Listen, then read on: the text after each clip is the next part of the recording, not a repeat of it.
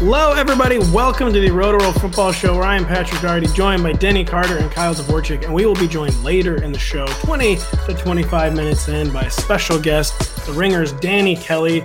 You may know him as a draft expert and fantasy football fanatic, and he is going to talk to us about his 5 favorite skill player prospects heading into next Thursday's draft. But before we get to Danny, we're going to get through a little NFL news and a little late breaking news. So, guys, we were joking about right before the show started. It's 4:20.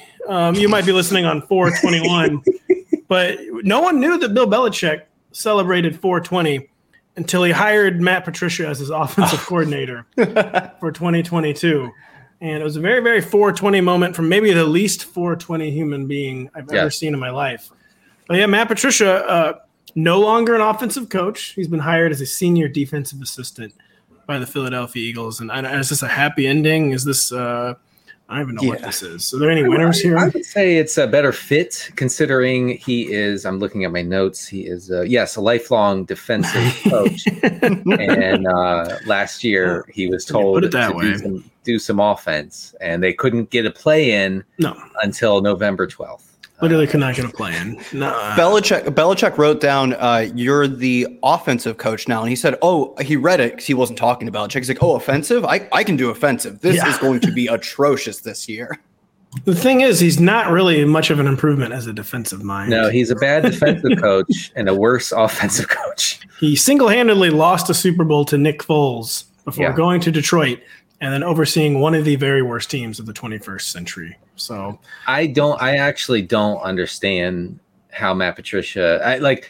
I understand that guys get recycled and retreads, and they have friends in the league and whatever. I actually don't understand how his constant and never-ending failures as a coach have not cost him something. It doesn't cost anything. It doesn't matter. You started the sentence with all of the reasons that it has not cost him. Right. Retread, recycled, guys failing upwards. You seem to understand it perfectly. So I don't know what the problem is here. I do understand it. Denny, real quick, I meant to do this before we on air. It will be a little awkward on air, but just a little housekeeping item from the NBC Sports Edge family is that your expense request for $8 a month for Twitter Blue has been denied. We will not pay for that. Dang. We will not pay for that. I had to give it a shot, right? Am I right, Elon? You didn't. Are you listening? He is listening, and seemingly listening to absolutely nobody as he embarks on the single worst business model I've ever seen in the history of business. According to you, and last time I checked, Pat, you're not a billionaire. No, he's just staking his entire investment on a subscription service that he made sure the reputation for was completely toxic 6 months before it even launched. This seems like kind of a tough business model. It's you know what it is. It's a galaxy brain model, and for me, I have to respect that. It's very, very galaxy brain. Yeah, we probably should have talked about that in today's Galaxy Brains. Check it out on Denny. What's the YouTube page it's on? It's called NFL on NBC YouTube page. Check it out. Galaxy Brains will be up in a matter of hours. Definitely. We talk about Russell Wilson and Bill Belichick every single week. Speaking of Galaxy Brains, there was the worst kept secret of the 2021 NFL offseason was Kyle Shanahan had to have Mac Jones. Nothing could come between him and Alabama quarterback Mac Jones. And then he selected Trey Lance. And he has hated every single moment of it since it happened and can barely hide his contempt for the move he made, even though everyone in the 49ers speaks very, very highly of Trey Lance, the young man. As a person. Kyle Shanahan psyched himself out, drafted a player he just clearly didn't want that seemingly, I guess, doesn't fit his system.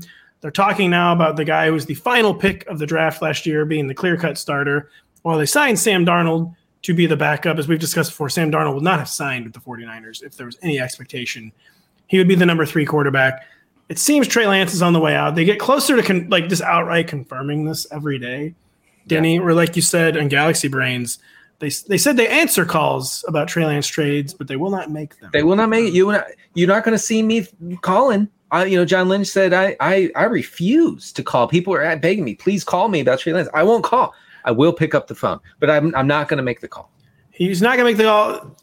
Maybe building smoke that someone who's been making these calls are the Houston Texans, who now have like an entire 49ers coaching staff down in Houston. And this is accompanied by smoke. The Texans are thinking about passing on a quarterback at number 2 overall, because it seemed like they wanted Bryce Young, but he seems to be now the runaway favorite to go number 1 to the Panthers. Kyle, who might actually trade for Trey Lance? And would the Texans be better off saying, I'm earning a 2nd and 4th round pick for Trey Lance rather than taking CJ Stroud, Anthony Richardson, Will Levis, etc.? No, they should not trade for Trey Lance. And I like Trey Lance. I think he was a really interesting prospect and hasn't gotten a fair shake, not by his own team. It's just bad luck, essentially. It hasn't really gotten a fair shake in the NFL. But there is a lot of information baked into the fact that, the media is clearly being told, probably by the 49ers, that we're open for business. If you are that willing to give up a player who you so recently traded so many 1st-round picks and spent 1 1st-round pick on, that's essentially data that tells us. And Kyle has been disappeared into the void. Didn't pay for the check. Nope, didn't pay for the StreamYard check, and they're hardcore about it. They bounce you out. You gotta go. We're so sorry to our listeners. We'll welcome Kyle Dvorchak back in the stream as he scrambles and panics, wondering why he dropped out. Kyle, you can resume your thought on Trey Lance. Pick up exactly where you were, the exact word you were at.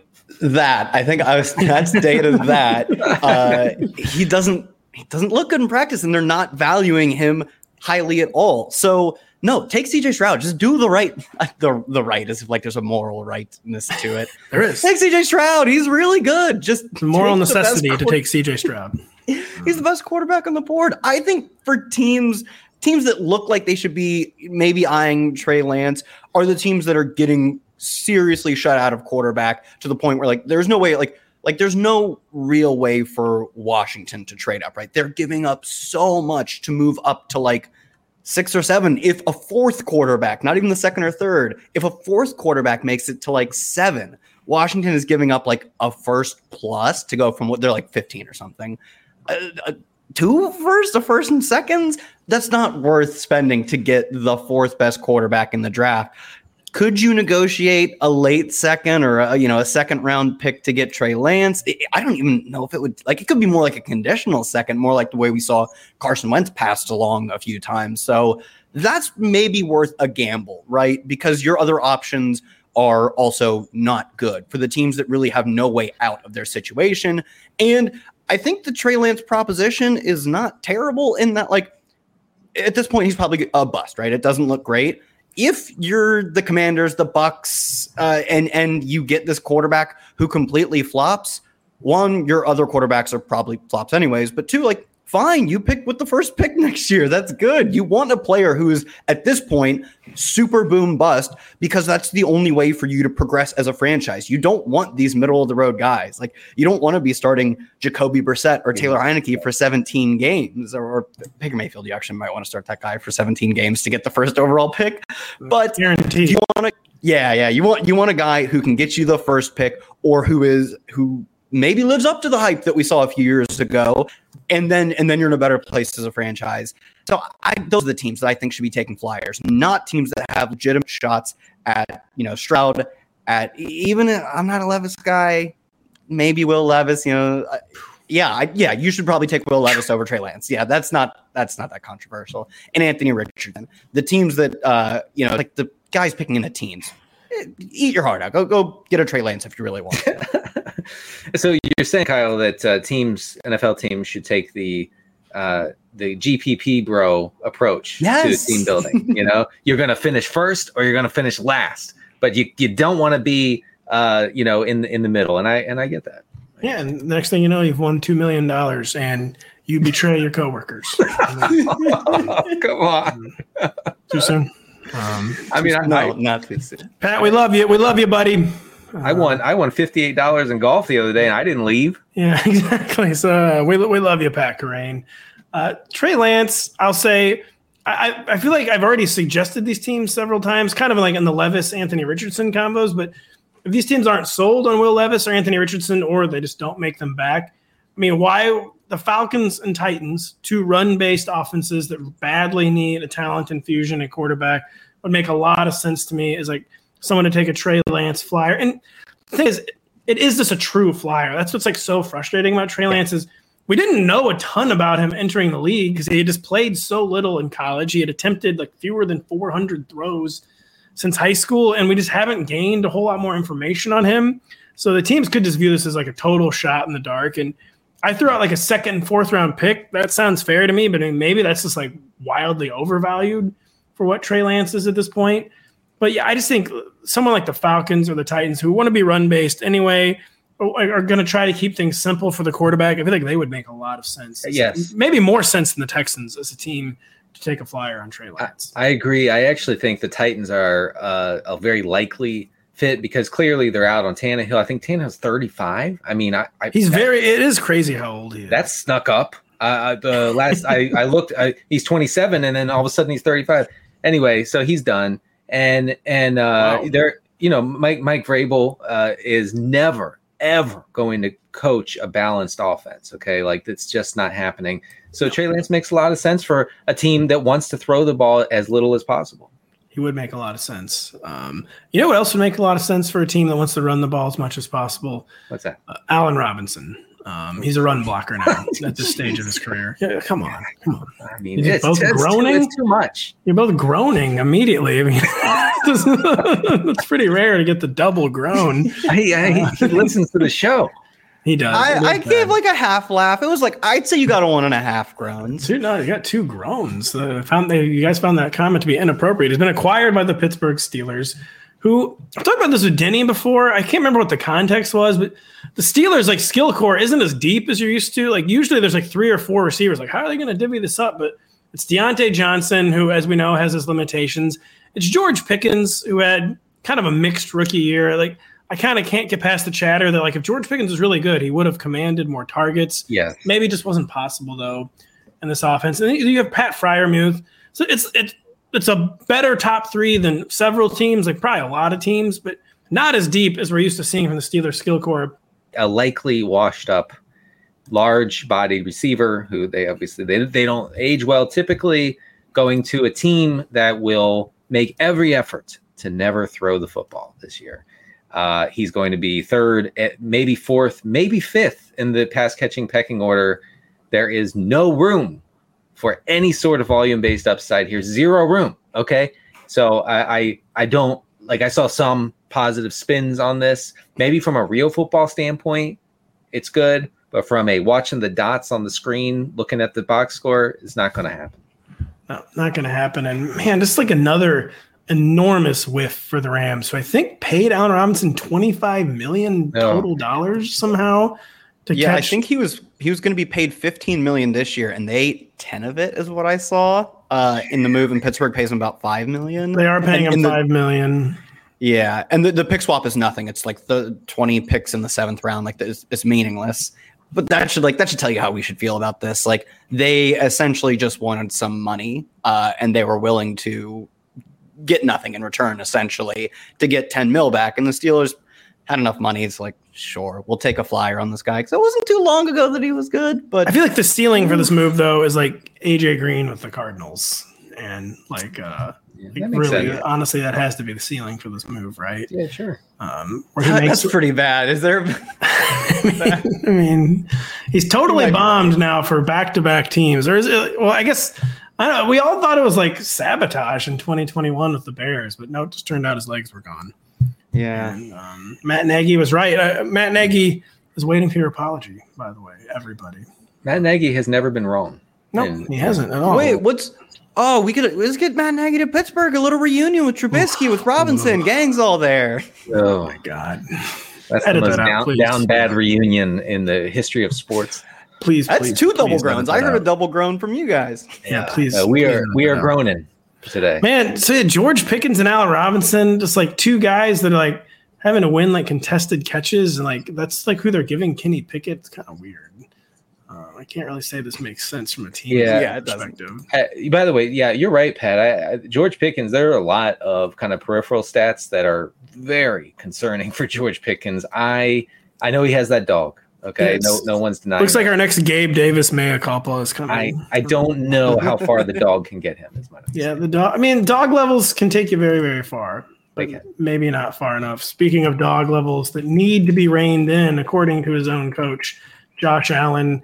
That's been the narrative of his offseason. He's got to run less. He's got to stop taking these big hits. Yeah. He injured the elbow last season. That wasn't on one of these scrambles, but that he's just kind of like a ticking time bomb of a major injury waiting to happen if he doesn't rein in his style of play. Josh Allen himself has now hinted he may run less in 2023, speaking to ESPN's Elena Gainsberg, or paraphrasing him, Elena Gainsberg reported that Allen, quote, realizes the time will come when he will have to transition from being a football player first and a QB second to a QB. I don't know. This quote doesn't make any sense. To a QB first and a football player second. Yeah. Anyways, he wants to run less in theory. Are we putting any stock into this whatsoever? Or what do you think, Kyle? Can you not take the dog out of the Allen? Maybe someday, but certainly not today. He's really good at it. He was like second in EPA per rush attempt among quarterbacks, but quarterbacks are generally far more efficient running. So he was just one of the best pure runners in the NFL last year.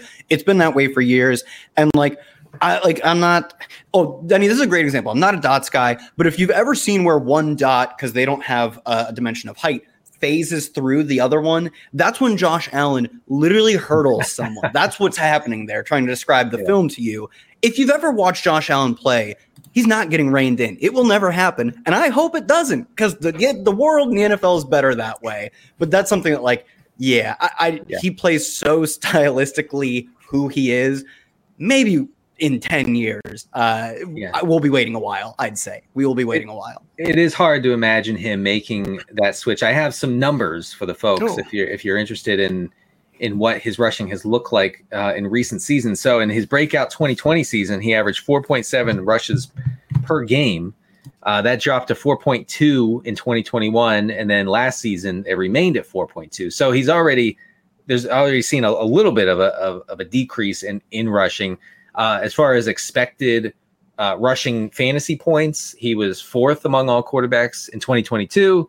He was third the year before. He was fourth the year before that. So it's pretty much stayed the same. I don't really see it changing dramatically, but I do think it is worth reading a little bit into what the Bills have said as an organization. Brandon Beane, the general manager, expressed some concern. Josh Allen revealed during this week's interview that, quote, I'm getting older, which is good information to have.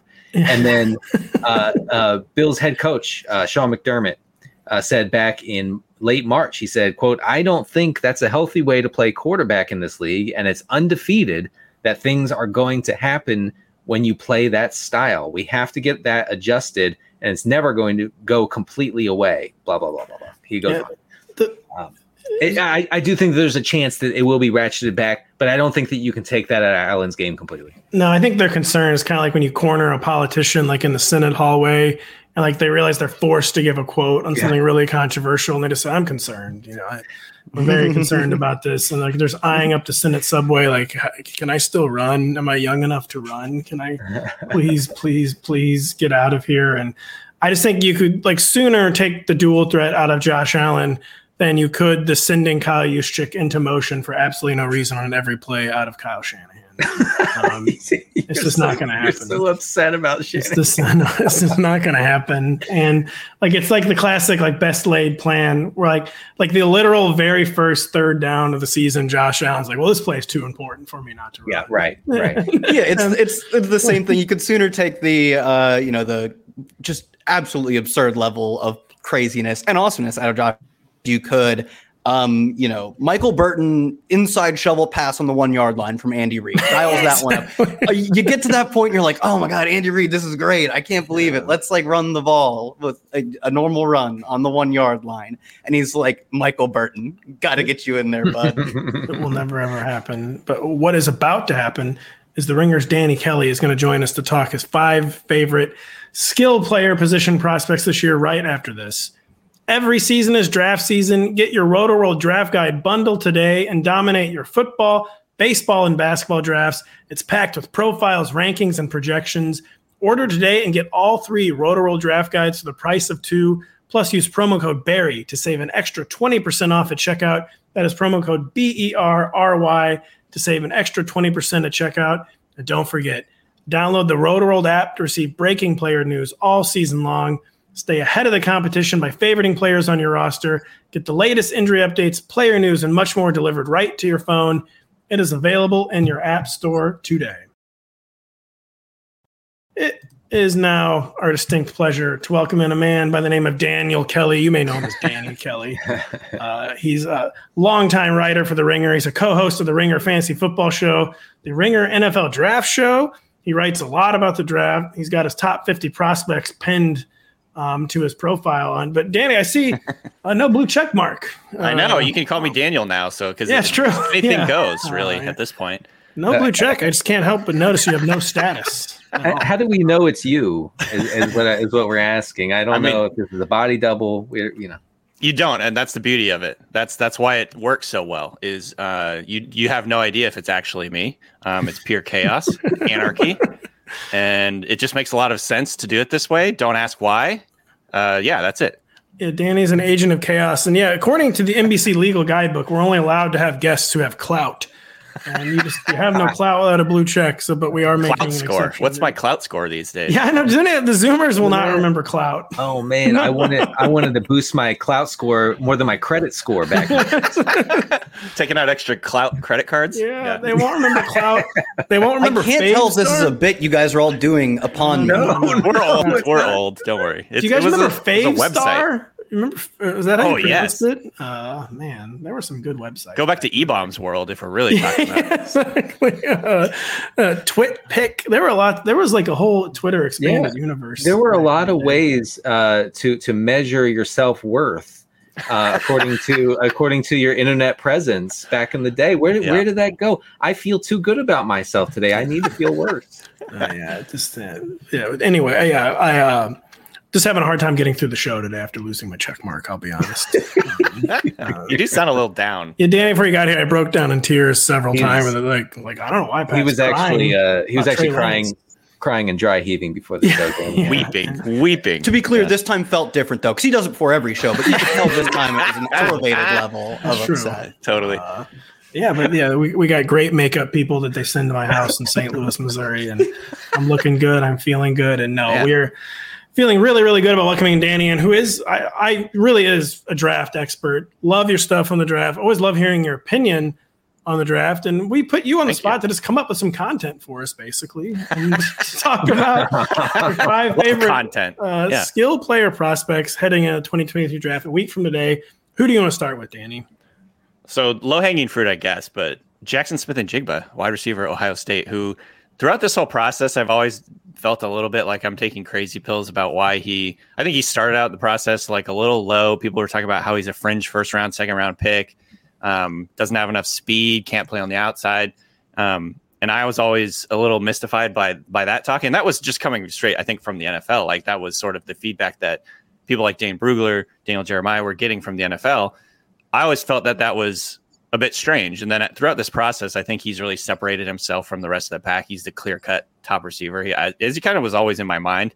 And, even going past sort of I think the opinions from the NFL and maybe just the impressions from the NFL, I do think he has the skill set to play all over the formation. Maybe he's not going to be primarily outside, and I think that's fair.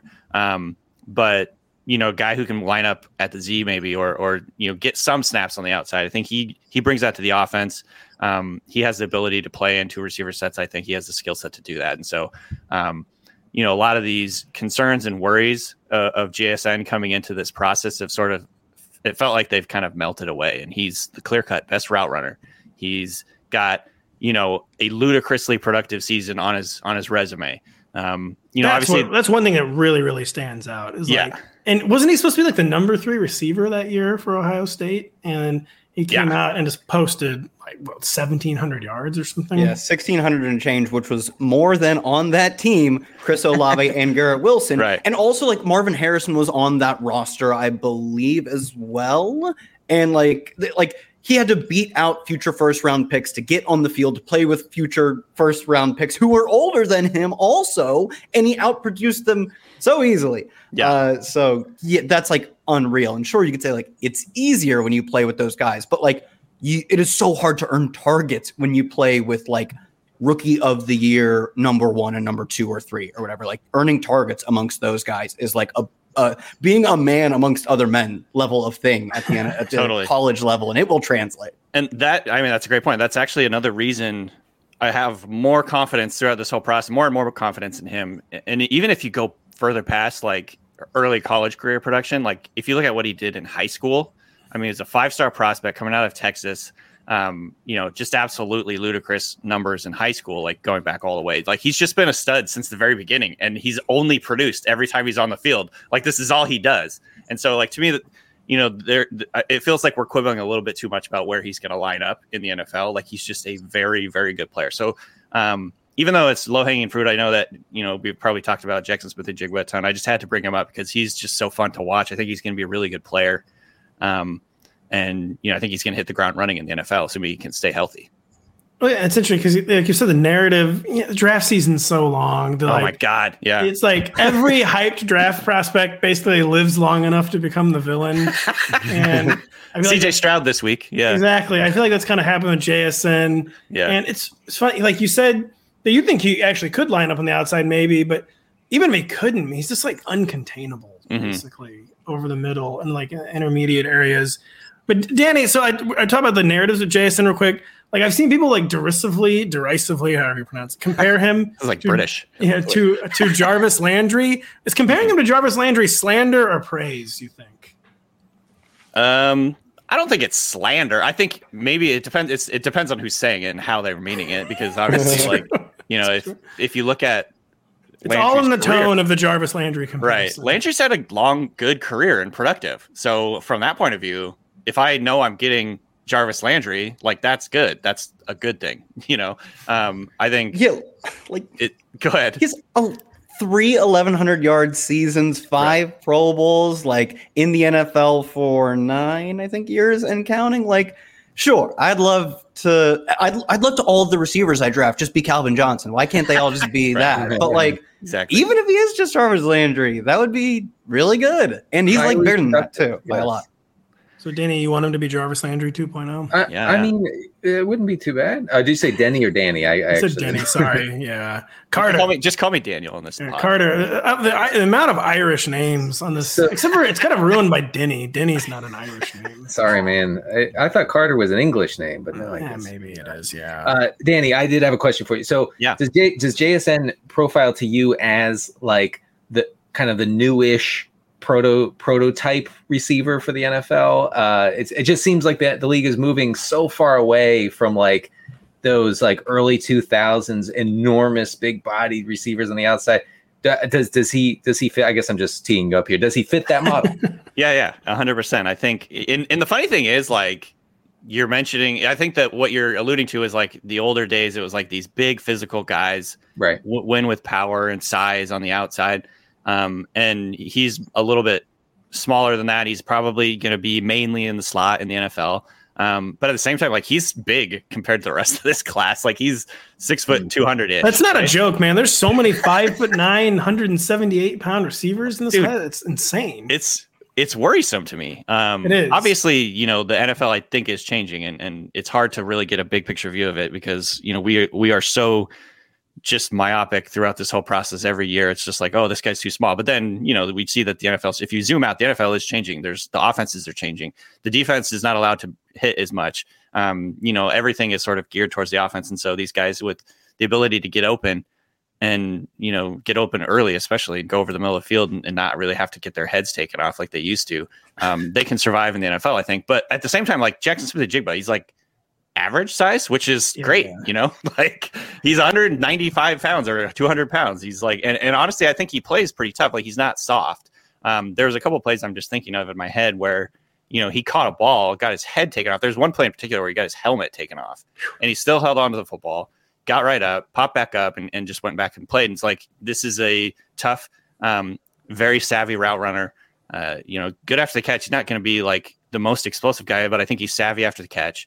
And, I think the comps to Amon-Ra St. Brown make a lot of sense to me. Just stylistically, get you a little bit yards after the catch, do a little bit of everything, just be really good, savvy, quarterback's best friend type of player. And like, honestly, it wouldn't surprise me if he was really productive as a rookie. Danny, by the way, before the show, it sounds like you're watching the 20 biggest hits of the 2000 NFL season clip on YouTube. Get myself psyched up, you know? Yeah, yearning for the good old days. No, really, really good stuff on JSN. Danny, who do you want to talk about next? Dalton Kincaid is one of my favorite players in this class. And my comp for him was sort of just like a joke, but it was literally, I'm thinking it, but I don't want to say it because every time I watch Dalton Kincaid, Travis Kelce comes to mind. Like, obviously not the same size. Kelsey's got probably 10 or 15 pounds on him, but he's just so fluid, so elusive after the catch, kind of just the way he moves, the way he catches the football and changes direction really quickly, his body control, gets in and out of routes really quick, really tough at the catch point. There's just so much to like about this guy. And I think there's like maybe a little downside because he's a little older. But if you look back at kind of his history, he started football late in his life, had to walk on, or he went to San Diego, I think it was. He went to some small school.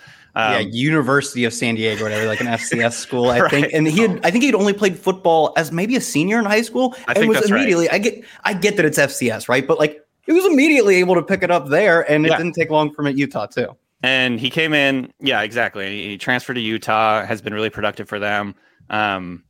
You know, he was second to Brock Bowers this year in catches and yards at tight end. So, I mean, like, this is a high level, like, production guy, in addition to the traits that you see on tape. I actually remember kind of when I first watched, I try not to do this, but it happens inevitably. Like, I remember thinking, I'm not going to like this guy as much as everyone likes him. Like, I just think the hype, because I was hearing all this hype about him. And I remember thinking, like, oh, probably I won't like as much as everyone else does. And then I watched it and I was like, holy shit. If you watch the USC tape, like, oh my God, that game was just incredible. It's embarrassing for USC. He dropped like 200 something yards, right? Like it was like, I'm not exaggerating. I think it was in the 200s. Stuff always happens. It was. I think it was in the 200. Yeah, like he just absolutely went bananas in that game. And so to me, he's a very, very interesting player. I really hope he lands on a team that utilizes a tight end a lot and asks him to do that kind of stuff. It doesn't ask him to like try and block because he's not good at that. Please, no blocking for Dalton. Kincaid. Blockers. Yeah, I'm begging you, Danny. So you went into the process a little bit iffy on Dalton Kincaid, and you came out saying that he's Travis Kelce only good.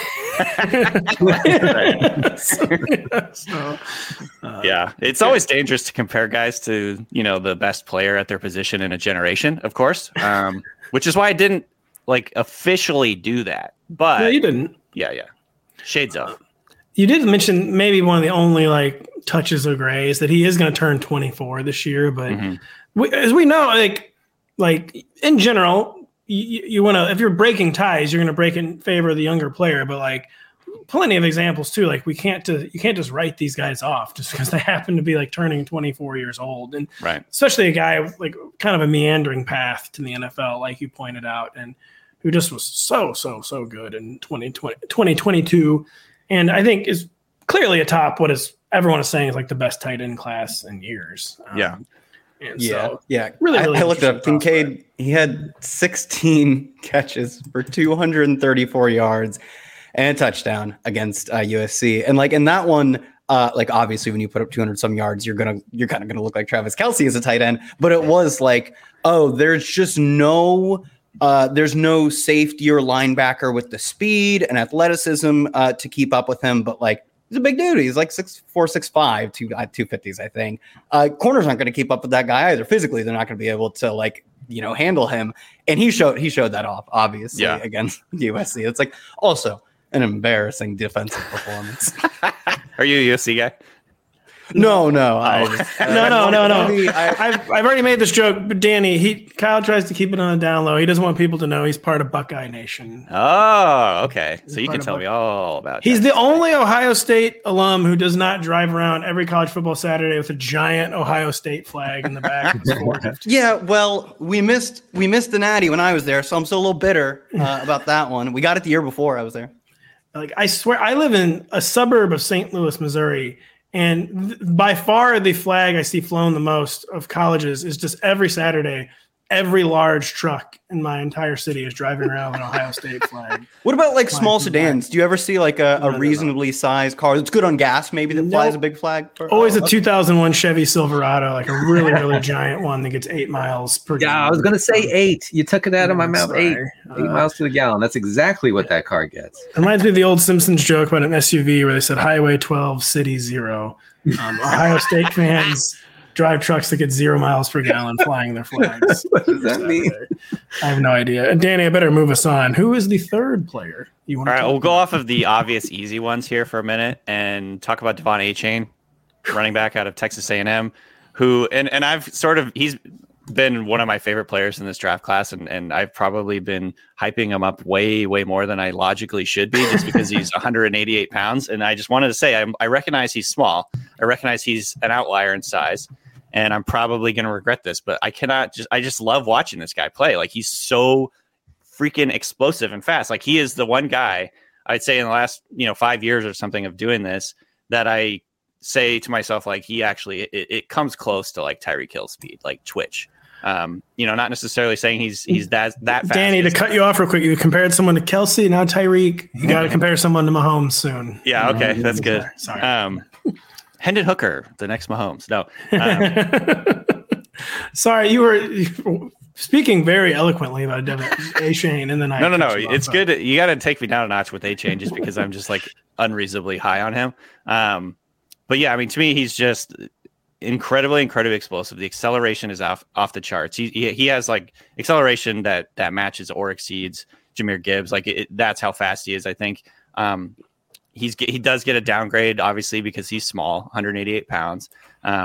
But to me, like get him in an offense that's getting him in space, get him involved in the passing game. He's a pretty good pass catcher. In fact, there were times in 2021, I think, where he was actually being used like as a slot receiver while they had Isaiah Spiller in the backfield, also kind of getting him on the field, doing that thing.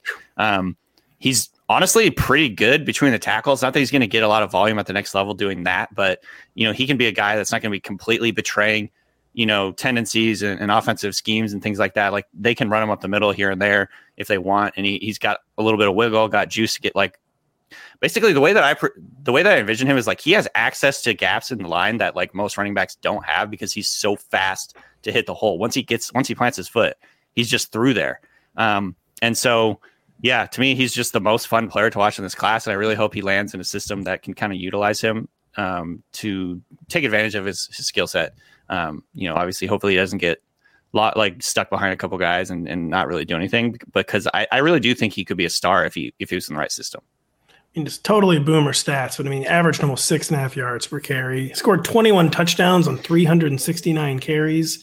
Like for a small guy in the SEC, that's pretty amazing. I will say it is. I was not expecting Bryce Young to be like the heaviest skill player prospect in this class. Like he's like the only one over 200 pounds. Seriously, dude. It's every receiver is like 180 pounds, but yeah, Devon Achane, he's the guy. There's no way, like once these dynasty drafts get rolling in 2 weeks, like where he's just going to be like, no matter what his real life draft capital is, like, yeah, he's good at 1.9, 110, right? I took him. So I've done a couple already. I took him at the 203, which was absolutely ludicrously too high, but like I did it anyway because I'm like, I don't want anyone else to take him. I've seen him fall. These are super flex drafts, so it's a little different. But like I've seen him fall into the late second. That's about as far as he goes usually. Achane, he's going to return a kick to the house in the preseason and have like the Amir Abdullah preseason. So the Abdullah special. Yes, great call. It's a shallow class. I can take him with the 104. There's almost no one good left here. Except for Abdullah was not fast. Abdullah was quick. Yeah, Achane is like legit world class. Oh, he's like track speed. He ran like a 4.3, low 4.3. He's like 4.32, I think. 4.32. And you see it too. Like he is devastatingly fast. Twitchy. I have some numbers on Achane if I could share those real quick. Please do. He ranked in the 83rd percentile in elusive rating and 80th percentile in breakaway percentage last season. And of course, he ran that 4.32 at the combine. So really, a very impressive athlete. He also was a top something called the backfield dominator rating, which is put out by RotoViz. He was a workhorse for much of last year. So it's good to see. I think he has a lot going for him. I'm on board, Danny. All right. There's no way he's just not. I'm telling you, he's going to be sneaking in like late first round, and no matter what, like his real life draft capital is, because it just looks so good on paper. And real quick, I wish I were kidding about this. We mentioned the Amir Abdullah gif, like him housing it in that preseason. I remember where I was when I saw that. I was walking through the Cleveland, Ohio airport, and like several people had texted it to me while I was on a plane. And like I just remember, like, man, like he's gonna be so awesome. He's still in the league. I know, he's still in the league, right? It's not. He's had a good like most players drafted wherever he went, like the second round or whatever. They eventually wash out, and he's still hanging around. So we were right all along to draft him in the 4th round as a rookie. Yeah. I'm 4th round, man. I took him, I think, the 2nd. Like, I don't remember. He was going so high. He went in the 2nd, I think, in like pretty much every day. Maybe the 1st. He did not go in the 1st. He did not go in the 1st. Kyle, you're too young to remember these things. Danny Kelly has brought 3 really great players so far: Dalton Kincaid, Devon Achane, and Jaxon Smith-Njigba. Who is 4th, Danny? All right, so this guy just stylistically I love, and I think if he lands in the right spot, could be way better than people are expecting. That's Roschon Johnson, running back out of Texas. Just obviously stuck behind Bijan Robinson for most of his career. He actually was recruited as a quarterback, came in, switched immediately to running back because they had a need at running back, and then he led the team, I believe, that year in rushing. And so obviously, versatile, coachable, that like showing sacrifice in switching position and running with it, pun intended. And then obviously sticking with the team, even though they recruited like the best like running back recruit ever or whatever last 10 years. And, obviously he was a backup there. But I think he's the type of running back that does a little bit of everything really well. Pass pro, catching passes, breaking tons of tackles, making the most of his carries, tone setter, special teams, like all the cliches that like coaches love, I think actually does matter a little bit, because I think he's going to see the field because of those things.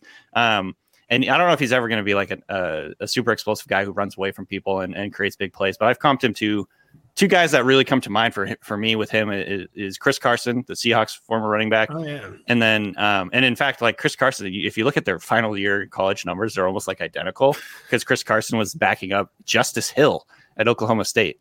Man, and then Zoomers will not remember. Yeah. Remember those days. That's Justice Hill is like a reason I'm like worried about Devon Achane a little bit. Like, no, it's gonna Justice Hill. It's gonna finally happen in 2020. He's still in the league, I think. Yeah, he's been hanging around. He's still in the Ravens. Yeah. So, but yes, like so for him, he's a big sort of upright runner, but he's physical. He breaks a lot of tackles. The other guy he reminds me of is Brian Robinson. I think like similar profiles. Just grinders that coaches are going to want to play because they trust them. You mentioned cliches, Danny. The cliche of the rare guy recruited to Texas as a quarterback who they wanted to change positions, who like actually did it. Like we all remember the meme of Mac Brown recruiting like one generational athlete after another, as like they were a quarterback. And like, we want you to play corner.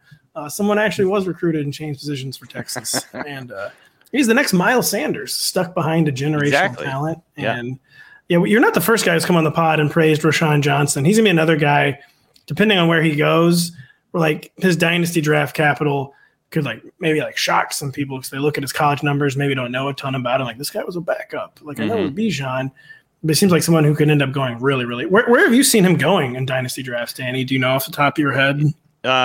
Anywhere, honestly, from like the late 2nd, and this is I do Superflex mostly. Yeah. Superflex, tight end premium. So you get like these guys get pushed back a little bit because there's tight ends going and quarterbacks going. But I believe just off the top of my head, like anywhere from late 2nd into the middle part of the 3rd round.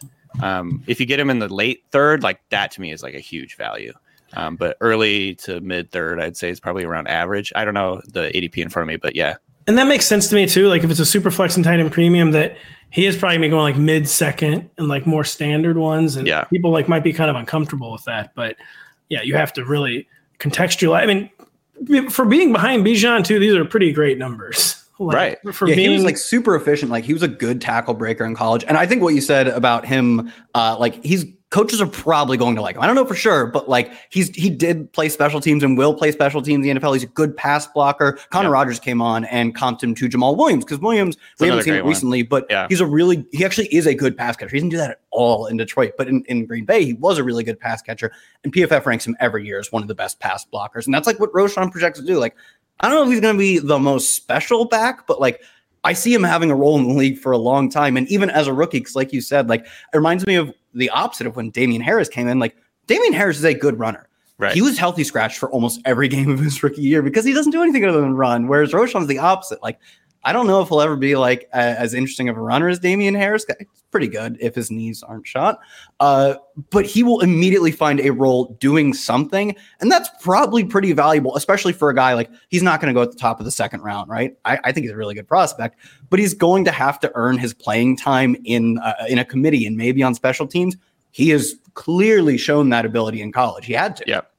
I think and with this year's running back class in particular, like there's about 12 guys that could go at that third round, fourth round range. I think like it's hard to project some of these guys. Some of them might fall a little bit later, but if you're doing dynasty drafts before the draft, I think Roschon is one of the safer guys, quote unquote, safer running backs in this like, sort of tier of running backs to take, just because I do think he's going to earn those reps early on because the coaches will be able to like trust him to do some of that stuff that you don't really expect, like Zach Evans to do or whatever, you know what I mean? Like I feel like he has a higher floor year one and he'll retain his value a little bit quicker, or he'll like pay off on his value a little quicker, and you can maybe trade him if you don't like what's happening. But yeah.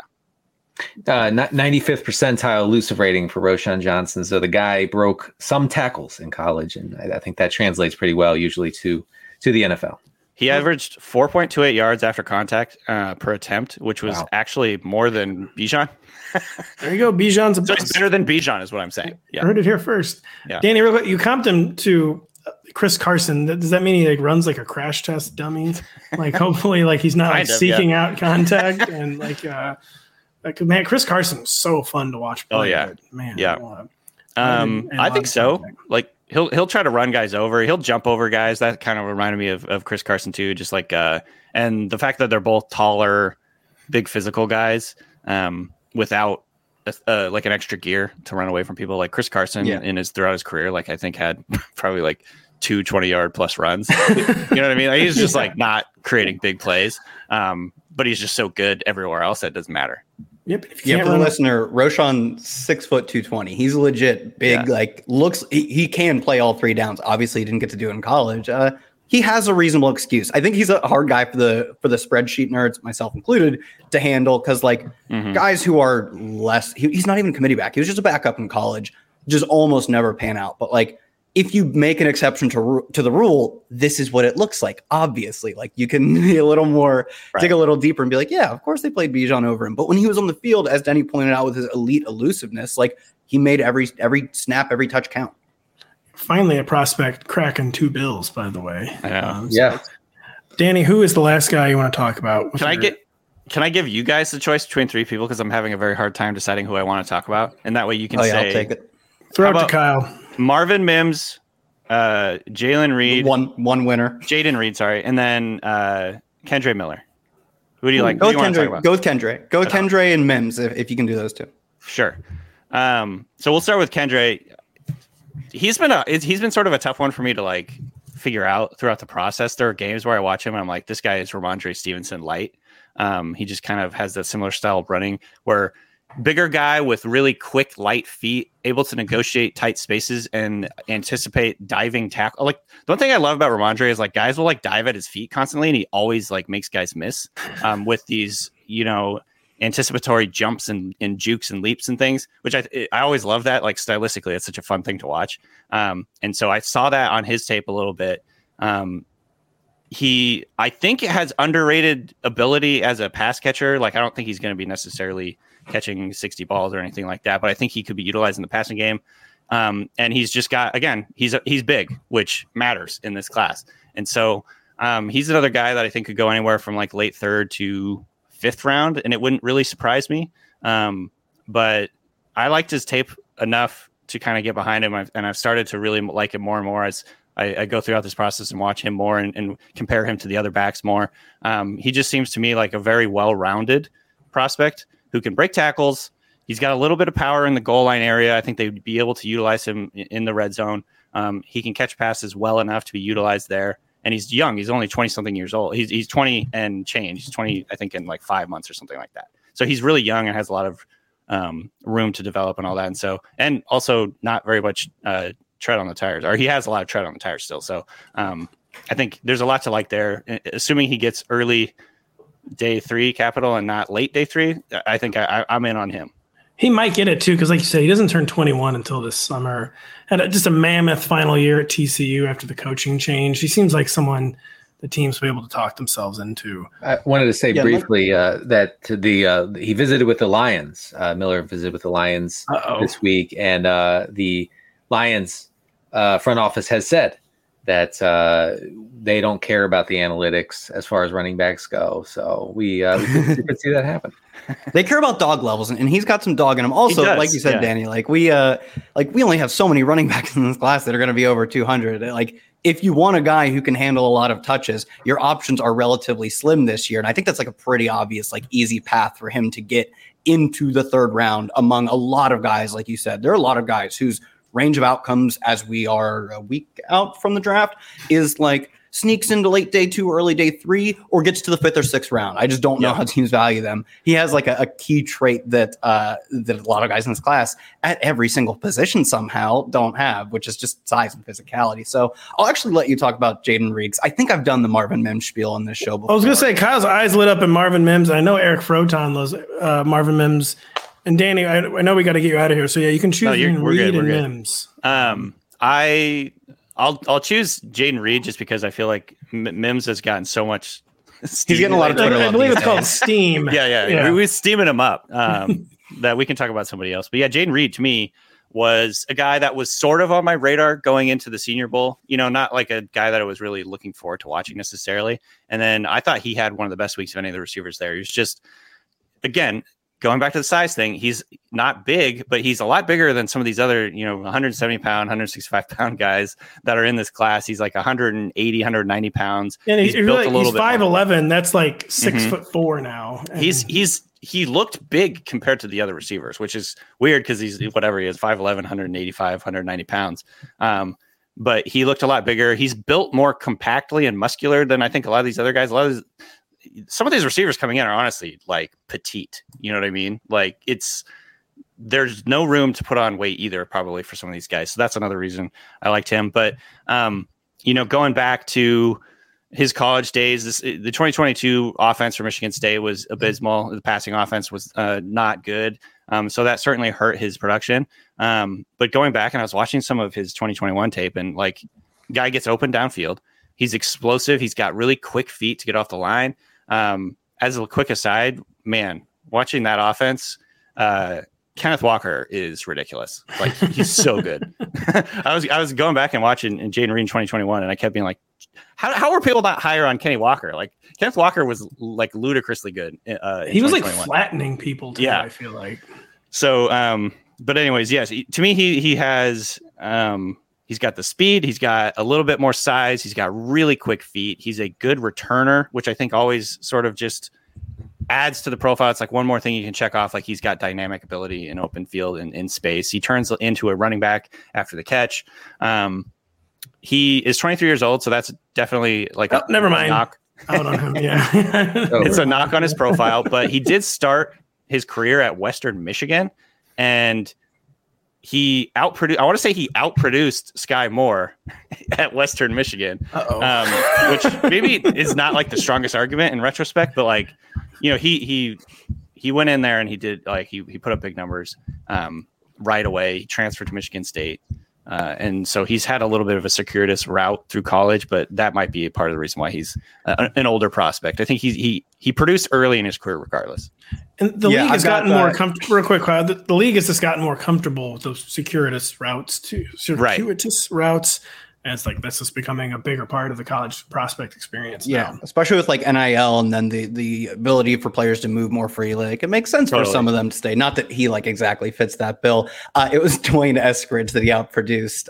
Not Sky Moore. My bad. I think he is starting. Dwayne's probably starting in 3 receiver sets. He outproduced. Danny doesn't want to talk about it. Seahawks fan doesn't want to talk about it. That's not. Yeah, again, not a great argument necessarily that he outproduced Dwayne Eskridge, but yeah, it is notable because Eskridge got drafted in the second round. Being on an NFL roster, like that guy is good in college, right? Like, and it's an accomplishment in the NFL. So the fact that he outproduced him, I actually do think like means something, right? I don't know how much it means; it's hard to quantify. But, like, I actually do think that's important. Like, it's better than not outproducing Dwayne Eskridge. Do you have? I have one like random question. Do you like? Should he have left after the 2021 season? He topped 1,000 yards. It was like a really strong breakout season for him, and he would have left as like productive 3-year player, which analytically matters a lot. Right. I think probably matters for NFL teams that are analytically focused too. Yeah, I mean, I think he had 59 catches, over 1,000 yards, 10 touchdowns. Am I looking at that right? I think that's what he had as a junior, and yeah, I mean, that is probably a day 2 guy with those stats. So yeah, I do not know why.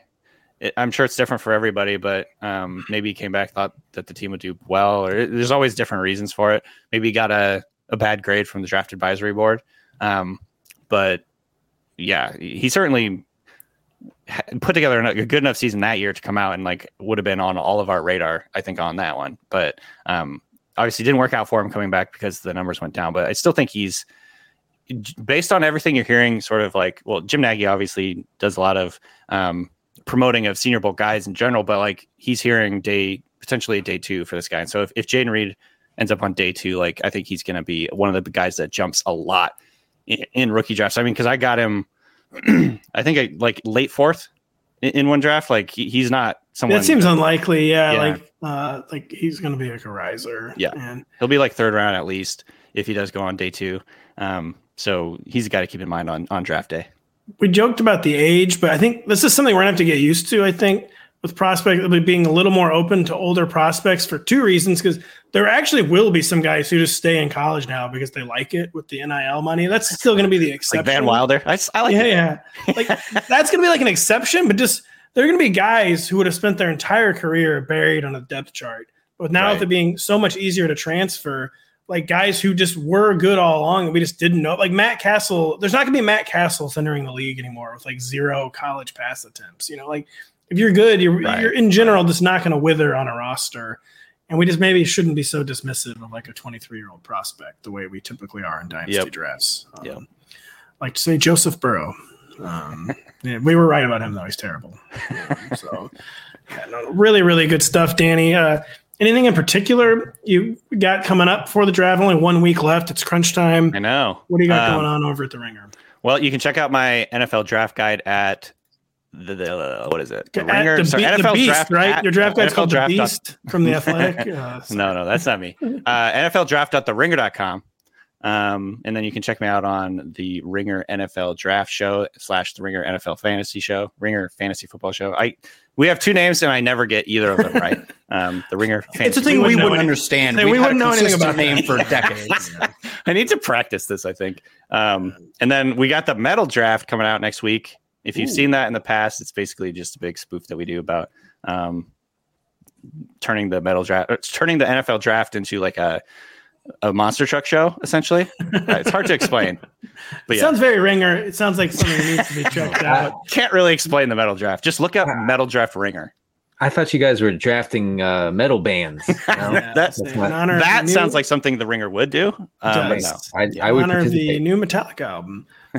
Danny, your draft guide is honestly amazing. Must read stuff. So please check out Danny's draft. Very easy to find. Pinned at his profile on Twitter at Danny B. Kelly.